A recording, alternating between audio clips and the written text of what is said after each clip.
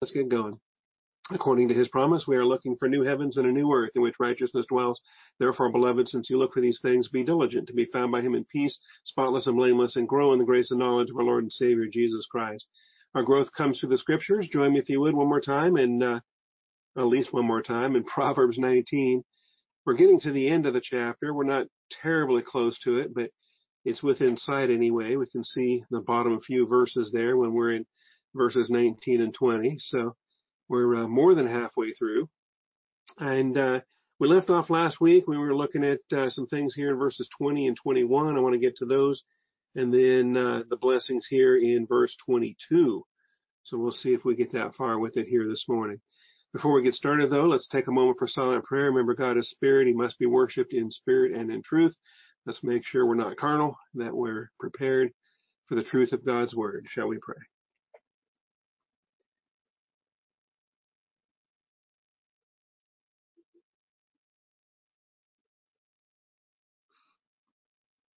Almighty Father, we do come before you this morning, thankful for faithfulness, for your faithfulness, Father. Thankful that when we are faithless, you remain faithful, for you cannot deny yourself. We call upon your faithfulness one more time this morning, that you would open the eyes of our understanding, open our ears, and soften our hearts. Father, we're living day by day, waiting to hear a trumpet, and asking, Father, for your mercy and for your faithfulness, even while the rest of our country is waiting day by day to be freed and released from this lockdown and the house arrest we've been under for more than a month now. But Father, really, we're day by day waiting for a trumpet, and then we can say goodbye to all the social distancing, because we will be with the Lord in the air, and I look forward to that very much. Father, this morning we ask for your blessing as we study, that you would open our eyes to the truth here in the book of Proverbs. We thank you, Father, and we praise you in Jesus Christ's name. Amen. All right, and so getting our slideshow going here. All right, picking up where we left off a week ago. We've done a lot in this chapter already, as you can see by all these slides that we've covered already. Where are we dealing with now? Let's go ahead and start here. Slide 14, or point 14, looking at verses 20 and 21. And I'll put the Bible window back up. Proverbs 19, 20, and 21. It says, listen to counsel and accept discipline, that you may be wise the rest of your days. Verse 21 says, many plans are in a man's heart, but the counsel of the Lord will stand. And these are verses that really fit well with the parental wisdom portion of the book, and we would not be shocked at all to find these verses in the first 9 chapters, which are largely exhortations. They're largely the pleading of parents to their children.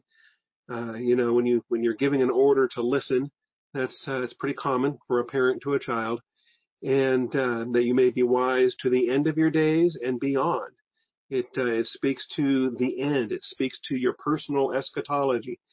And for believers in Jesus Christ, our personal eschatology is not just the rest of our days, because we have a finite number of days until we depart this body, but then we have an infinite number of days on the other side of that. And so the joy that we have as students of the scriptures is to understand that we do number our days, and more so, because once the finite number is complete, we have all forever after that. And that's what this wisdom does. This wisdom is profitable. The wisdom has a benefit. Physical exercise is limited to physical life, and the profitability is only for this life. But the spiritual exercise and growing in grace and knowledge is profitable not only in this life, but also the life to come. And we saw that last week when we were looking at subpoint A with respect to this. No human being ever outgrows this need for counsel and discipline, as verse 20 says. Also verse 27. If we scroll down lower in the chapter, it says, cease listening, my son, to discipline, and you will stray from the words of knowledge. Again, we have a verse that would fit very nicely within the first 9 chapters as parental wisdom. You have the phrase, my son. You have the imperative, or in the second person, vocative address, cease listening, my son. And so these are verses that are, like we say, It would be natural in the parental wisdom section of the book, but they do show up here and there. They are scattered throughout the chapters 10 through 24. You find them sporadically scattered throughout. And that's a good reminder because, no matter how old we are, no matter how many years ago it was that we left home or departed from our parents' dominion, still, we all need those reminders from time to time as if we still were little kids under mom and dad's authority, because otherwise we tend to get forgetful. And so these occasional reminders are a blessing. So no human being ever outgrows this need for counsel and discipline. When we looked at these passages already in Proverbs 19, Proverbs 12, 15, 20, and 27. The consequences reach the end of this life. And I think that's what the B part of verse 20 is centering on here. Remember, each verse in Proverbs has an A part and a B part. They tend to be divided into what are called die stitches or two halves. And in this case, the B part, that you may be wise the rest of your days, is kind of idiomatic and it's not entirely clear. There's a lot of debate amongst the Hebrew scholars as far as how to handle it. Literally, in your latter end, in the after things, and the expression achere speaks of after, and so here's in your after, in your after. In the Greek, it's in your eschatology, epi eschaton su. And so when you look at that eschaton there, you read eschaton, obviously that puts you in the mindset of eschatology, the doctrine of last things. And when we study eschatology, of course, Israel has an eschatology, the church has an eschatology. They have different eschatologies, which some people forget about. And but we all have personal eschatologies. And it's not only the rest of our days, but it's then, like I say, beyond. It's when we're absent from the body and at home with the Lord. It's when we stand before the judgment seat of Christ. It's when we receive the purified gold, silver, and precious stones rewards.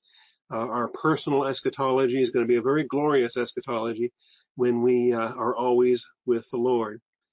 And so, anyway, it's consequences for learning the Word of God and being shaped by the Word of God. Not just accumulating knowledge, but embracing it. Absolutely embracing it, including the discipline that comes with it.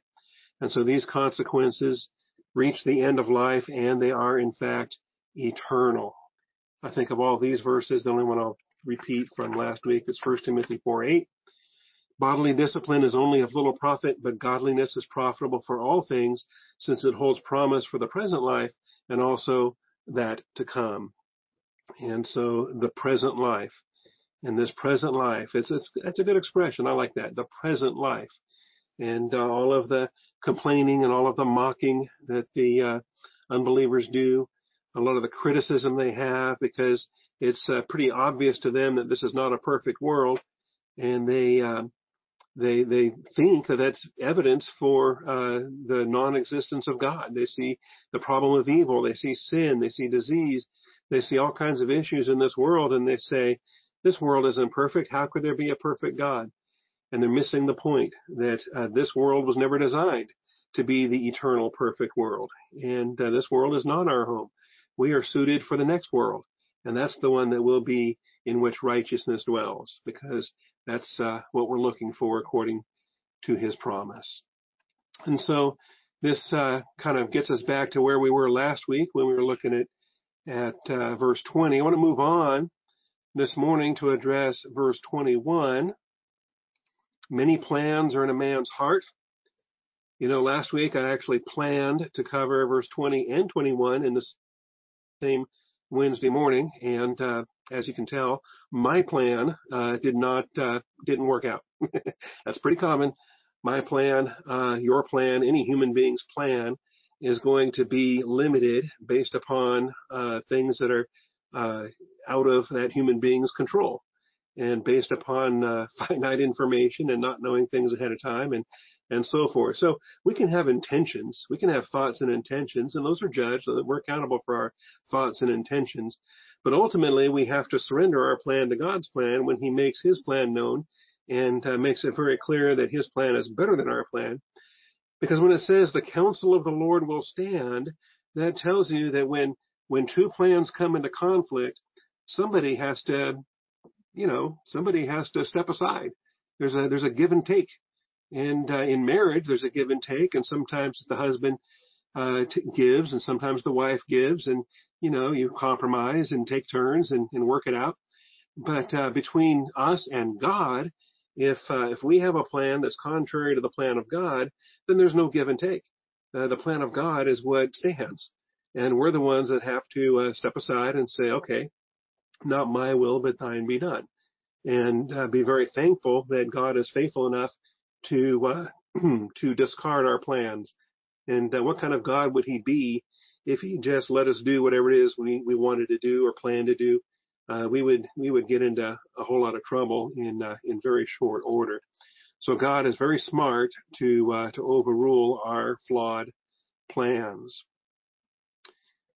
So I wrote the point up like this. This is subpoint B. Remember, both the A and the B fall under main point 14. Subpoint B, human beings have multiple plans with layered thoughts and intentions. Human beings have multiple plans with layered thoughts and intentions. And we'll see these verses here in a moment, not only where we are now in Proverbs 19, but also what we looked at previously back in chapter 16, and of course the very famous Hebrews 4:12, that the word of God is alive and powerful, sharper than any two-edged sword, piercing even to the dividing asunder of soul and spirit, of joints and marrow, and is a critical judge of what? A critical judge of the thoughts and intentions of the heart. And so we've got these thoughts and intentions, multiple layers, some that are still deep in the core at the heart level, some that have risen beyond the heart level to actually the mentality of the soul, whereby we've started to process those intentions into active thoughts and plans. And at each step of the way, of course, we're accountable. At each step of the way, sin can enter in and take our thought to a mental attitude sin, and those issues there where God has to correct those. So we have multiple plans. God's got one plan. That's the best part. It's the overall plan of God. We talk about the plan of God from Alpha to Omega. And the plan of God, of course, has billions of fine points and details, and every nook and cranny, every little jot and tittle is included in God's plan. But it's one plan from Alpha to Omega. It's called an eternal purpose. And this is what he actualizes. This is what he actualizes. And when we talk about a potentiality versus an actuality, and as long as it's a plan, it's still a potentiality. It's an intention. It's what we intend to do, what we want to do. We've got a plan. We had a plan last night to have a meeting, and some of us had that meeting, and other people forgot about the meeting, and so they didn't show up. And well, that's the plan. And now, based on last night's plan, we have a new meeting scheduled, and it's going to be at the church building, and 3 or 4 of us are going to go in there and examine the auditorium and figure out where to mount the camera and how to do the video recordings when we move back into the building, because people want to have the YouTube videos and other things going once we're done with this lockdown. So we're going to keep that going. Anyway, so this involves planning. This involves a lot of things, and we're trying to put these things together, but we're finite, and sometimes our plans fall through, but God's never does. God, his plan is never ruined. It's never thrown for a loop. He's never scrambling to find a backup plan. He's never trying to figure out how to adjust and change his plan because of something unexpected. That's not how God operates. He's eternal. He's infinite. He's omniscient. Nothing is unexpected in the plan of God, including Adam's sin, including Satan's sin, including anything you and I do. That it's all a part of God's eternal purpose. And I want to spend some time looking at these verses here, because this is to me, this is a glorious element of God's sovereignty. It's a glorious element of God's omniscience, that God knows everything, and everything is more than you think it is. That everything is a whole lot more than we usually give it credit for. And so, slide that up just a touch. There we go. You can still see the point, and you can see the Bible verses on top. This is the kind of thing we're talking about that will change. It'll be slightly different. We haven't yet determined how we're going to do these videos once we're in the building. But God's got a plan, so we'll just see what God's plan is. Let's start by backing up a little bit to Proverbs 16. Remind ourselves of what we saw in verse 1 and verse 9. The plans of the heart belong to man, but the answer of the tongue is from the Lord. I don't know if you ever noticed or not, but sometimes you can be thinking one thing and say something else. Sometimes you can actually misspeak, and I know I'm not the only one who does that. I've just mastered the art in some very spectacular ways on occasion. But you can have intentions, but by the time you get from your thinking to your speaking, things can be different. And by the time you get from the speaking to the doing, things can be tremendously different. And so, if in fact God overrules, and if in fact the plan you started with becomes a different plan or a different answer, a different outcome, by the time it reaches the spoken stage and the action stage, praise God for that. Be thankful. So the plans are one thing, but God's sovereignty stays in control. The answer of the tongue is from the Lord. Down to verse 9, the mind of a man plans his way, but the Lord directs his steps. And this is where God's wisdom and God's omniscience is so marvelous, because the things that the Lord has planned, we don't even have the capacity to even start to understand it, because we don't have the foresight, we don't have the foreknowledge, we don't know in all these ways. And my biggest example, of course, is when I was in the Army station in Germany, and I received my PCS orders that told me that my next duty station was going to be Fort Hood, Texas. I was horrified. I did not want to go to Texas. That was the worst thing in the world, because I had met 3 Texans up till that point in time, and 2 of them made terrible impressions. And so I was left thinking, that's the last place I want to go to. If 2/3 of the people that live there are like those guys, why would I ever want to go to Texas? And I tried to get out of it. But God knew what he was doing, and he was directing the steps, and he overruled the attempts I made to have my orders changed and to get rerouted to California. God knew he didn't want me in California. He wanted me in Texas. And then, of course, we're talking about the difference of time between April 1st, when I got my orders, on a very cruel April Fool's joke.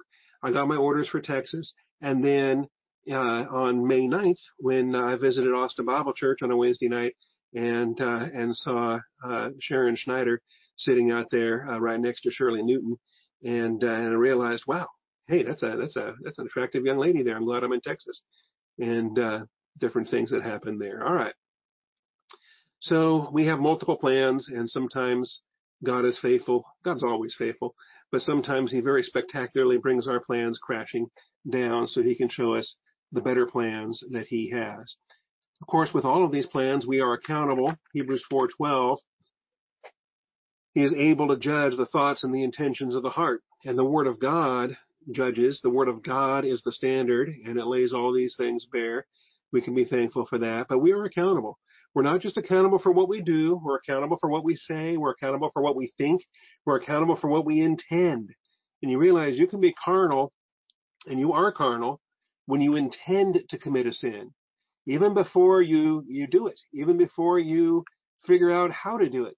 The fact that you intend to do it, that you want to do it, and you intend to do it, is the point where sin has conceived. And the book of James mentions sin as a conception process. And conception is a reality long before the baby is ever visible, and that's true with our carnality. Sin is conceived long before the sin baby is ever visible. That's the way that works. So we have thoughts and intentions, and we're accountable for those thoughts and intentions, but it's God's eternal purpose. That's what he actualizes. So as long as we're still thinking and planning, it's just a potential.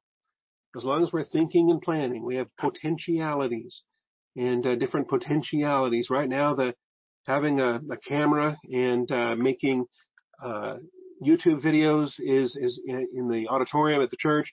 That is still a potentiality. And until it finally happens, and it's about 4 or 5 different potentialities at the moment, because we're pricing different camera options and we're discussing different video editing software applications. We are considering whether the same machine that does the audio MP3s could also do the video, different things like that. There's a ton of details, and right now, there's 4 or 5 different potentialities, but we're not going to do all of them. We're going to do one of them. One of those is going to become the actuality. One of those will be actualized, which means that's the reality of what happens. And the reality of what happens unfolds in time because that's what happens. Everything else could have happened had different choices been made, but those choices weren't made, so they never happened. That's the difference between a potentiality and an actuality. God, of course, actualizes everything that he sovereignly selects for the maximum glory of Jesus Christ. And so he has a vision of all of the potential universes and worlds and decisions and consequences and outcomes. And God specifically removes from possibility the things that don't please him, the things that result in a diminished glory for Jesus Christ. He only actualizes the maximum glory for Jesus Christ. And that's part of what we developed out in the Plan of God series. It's all about the maximum glory, honor, and pleasure for Jesus Christ. So again, we have Proverbs 19:21b, the B part of verse 21. The counsel of the Lord will stand. And it's God's counsel. It's the Lord's counsel. If you want to think about it as Father, Son, Holy Spirit in like-minded agreement, you can. Because, one person can't usually take counsel with himself, but God is 3 persons in one God. And so he can take counsel among himself, and he does. And we learn about that in Ephesians and other places. We'll see that here this morning. The counsel of the Lord will stand. Job 23:13. He is unique, and who can turn him? And what his soul desires, that he does. He is unique, and who can turn him? And what his soul desires, that he does.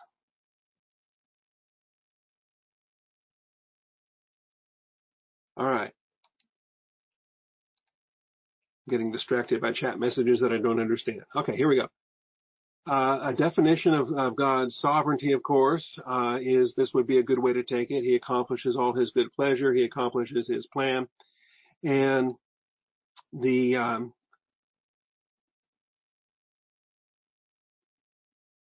got another question here. Does the idea of plan extend to our ideas about things? I don't know what that means. Ask me after class. Okay. Sometimes when we have plans, we get turned, right? We have plans and we get turned. Our plan is to do something, but a spouse turns us and says, no, we're going to do something else. And, oh, I had plans. Oh, no, you don't. Oh, okay, I don't. Or we get turned by our children. We get turned by our church members. We get turned by the government that says you can't leave home. We get turned by somebody else, and we realize that our volition is not absolute, that we may make choices, but then other people make choices, and we don't have the absolute sovereignty of God, so we can't manifest our choices in any absolute way. God can. God has the ultimate volition, the ultimate choices, and there is no one that can turn him. No one can overrule him. There's no veto power over God. When he makes a choice, that is what becomes an actuality. That's what's realized. So he does what his soul desires. And it comes down to that. And it's not capricious and it's not arbitrary what his soul desires, because his desire is going to be consistent with his nature, consistent with his plan. And that's for again, the glory of Jesus Christ. It's been this plan that he's put forth since day one, since he said, "Today I have begotten thee." And when he begets the humanity of Jesus and begins, and he brings something into existence beyond himself, the humanity of Jesus is now something that's not eternal, that has a beginning, and now there's something beyond God that exists. This is the alpha moment of his plan, because this is what his soul desires. And what his soul desires, that he does. And we can be so thankful for that. And rather than be discouraged, rather than pout, we should worship on occasions such as this. When David was told he couldn't build the temple, that was what his soul desired. He wanted to build the temple. But God turned him. God told David, "No, you're not going to build the temple. Your son's going to build the temple." And David didn't pout, and David didn't disagree or take his ball and go home. He actually worshipped. And we should learn to do that. We should learn every time we get turned, every time our volition is overruled, we can then use that as a worship opportunity and thank God that his volition is never overruled, and that we learn how to run with endurance the race that's set before us. We learn to accept the yeses and the nos, both alike, and we continue on. We stay moving and advancing in the plan of God. All right, and so it's a great promise there. It's a great principle in Job 23:13. I think we see similar principles in Psalm 2:1. Actually, throughout Psalm 2, verse 1, verse 2, verse 7, because human beings make plans, and there's political plans. And political plans are a lot of times very hostile against the plan of God. So why are the nations in an uproar and the peoples devising a vain thing? So we have nations and we have peoples. And this is true in a little bit of a social commentary here with respect to people groups and their geopolitical organizational structures. But the nations are in an uproar and the people's devising a vain thing. They've got plans and they're not happy. They're very upset with the plan of God. The kings of the earth take their stand and the rulers take counsel together. So when the nations decide to cooperate in some kind of a United Nations model or some kind of a World Health Organization kind of thing, that doesn't make it any better. They still might be in defiance of the will of God, and we see it here.